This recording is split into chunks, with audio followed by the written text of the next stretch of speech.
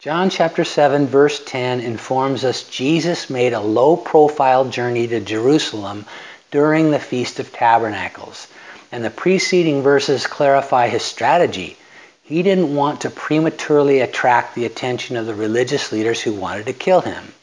But then verse 14 states that at a time near the midpoint of the 8-day celebration, he went to the temple, the epicenter of the week's activities, and began to teach. He went to the most visible venue and publicly proclaimed his message. He clearly was unafraid. On the other hand, verses 11 to 13 tell us he had supporters among the gathered crowds who wouldn't speak openly about him specifically because of their fear. So we see Jesus managing his public testimony strategically while those in the crowd restrained theirs in order to protect themselves. And that reminds me of something that happened yesterday. My wife and I went out to breakfast with another couple who are lifelong friends and partners in ministry. So our table conversation was filled with Jesus talk as we caught up on all the wonderful things God has done and is doing in and through our lives. But at one point, I caught myself thinking about the single woman seated very close by at the table next to us. I began to wonder how our conversation, which was clearly spilling over into her space, was being received. I instinctively lowered my volume and became more deliberate with my choice of words.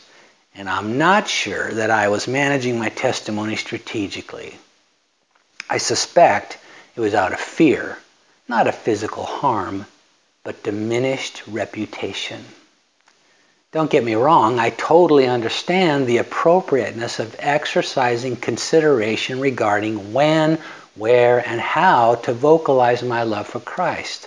I'm an advocate for believers being mindful and measured, strategic about our faith sharing.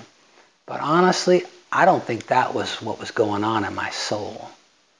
Although I thankfully live in a country that enjoys freedom of religion, the tide of opinion has definitely turned in recent years against the acceptability of public confessions of Christian faith.